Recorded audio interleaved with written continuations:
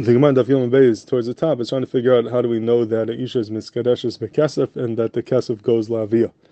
The Gemara says Manola and the mikne bekesef davua. The Gemara brings a pasuk, and then at one point the Gemara asks ve'imel, maybe the daughter should get the money. How do we know the money of the kiddushin goes to the father?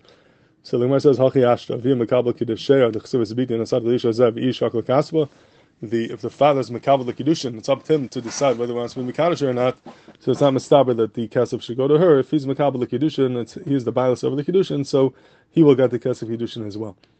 Then, in fact, the Marakasha Ve'ima Hanimi Liktana Delesi Yad Lekabel Kiddushin. Maybe that's only back Tana does not have a Yad to be Mekabel Kiddushin. Although a Naira this Yad Lekabel Kiddushin, but a Naira that has Yad to be Mekabel Kiddushin. But a Nara has a yad to Mikabel Kiddushin. Maybe she could be in charge of her Kiddushin. It's up to her to be Mekadosh herself, not the Av. And maybe she should get the Kesef as well. So how do we know that the Av is Zaka, and how do we know that he gets the Kesef? And the Gemara answers, Amakra, B'na'orya Be'savia, Kol Shvach Na'urim Laavia. We learn out from B'na'orya Be'savia that any money that she makes B'na'orya, when she's a Naira, will go to Avia, and that's how we know that even Naira, the Kesef goes Laavia. The Pella is that the Gemara only answered how we know that the money goes laavia ben arusa, but how do we know that the Av is zakai to be mekadosh ben arusa? How do we know that the father has a schus to be mekadosh ben arusa? Maybe that is taka her schus, and she could be mekadosh herself, but the money will go to the Av because of b'nei Be'savia. That's a gili that the schus of Nereya go to the Av. But who's in charge of a kiddushin? Maybe that's up to her, not to the Av. We don't see anywhere in the pasuk over here that the Av is zakai in the kiddushin. So what's the mucker for that?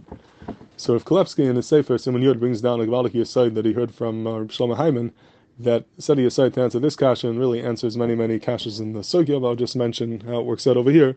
If Shlema wanted to learn that the pshat in his din of B'na'orya Be'savia, it's not the pshat that's just a schus ba'alma, that the Torah is mezakeh the Av and all the schuyas of mammon that come to his daughter Ben Arusa. But it's really a gilui that he has bailus over his daughter. It's a gilui that he's the bailam over his daughter, and because he's the bailam over his daughter, Mela, he gets all the schus of mammon that belong to her because he has a bailus over her. So it's not a schus ba'alma that he gets her mammonis, but it's a gilui that he has a bailus over. And being that it's a gilui that he has bailus over his daughter, the same way he's going to get the schus of mammon, who then we can learn from here that he's zakai the kiddusha, he's zakai to be mekadosh her, because being that he's the bailam, and he's the bailam l'gabi kiddushin as well, and that's how we know from this pasuk that the Av could be mekadosh and she can't be mekadosh nafsha. That was the side that Shlomo said, and as I said, it's very meduik in many different places in the sugya. Just one diak of Kولפסקי brought from Rashi over here, like Shlomo, and what Rashi says in over here, b'dermaschu b'na'orya Be'savia, it's like Rashi hachi darsho kozman sheb'na'orya he shel Avia l'chol shvach habala la'aviyahu. So Rashi adds on over here, the kozman sheb'na'orya he shel Avia, she belongs to her father. What's Rashi adding with these words he shel Avia?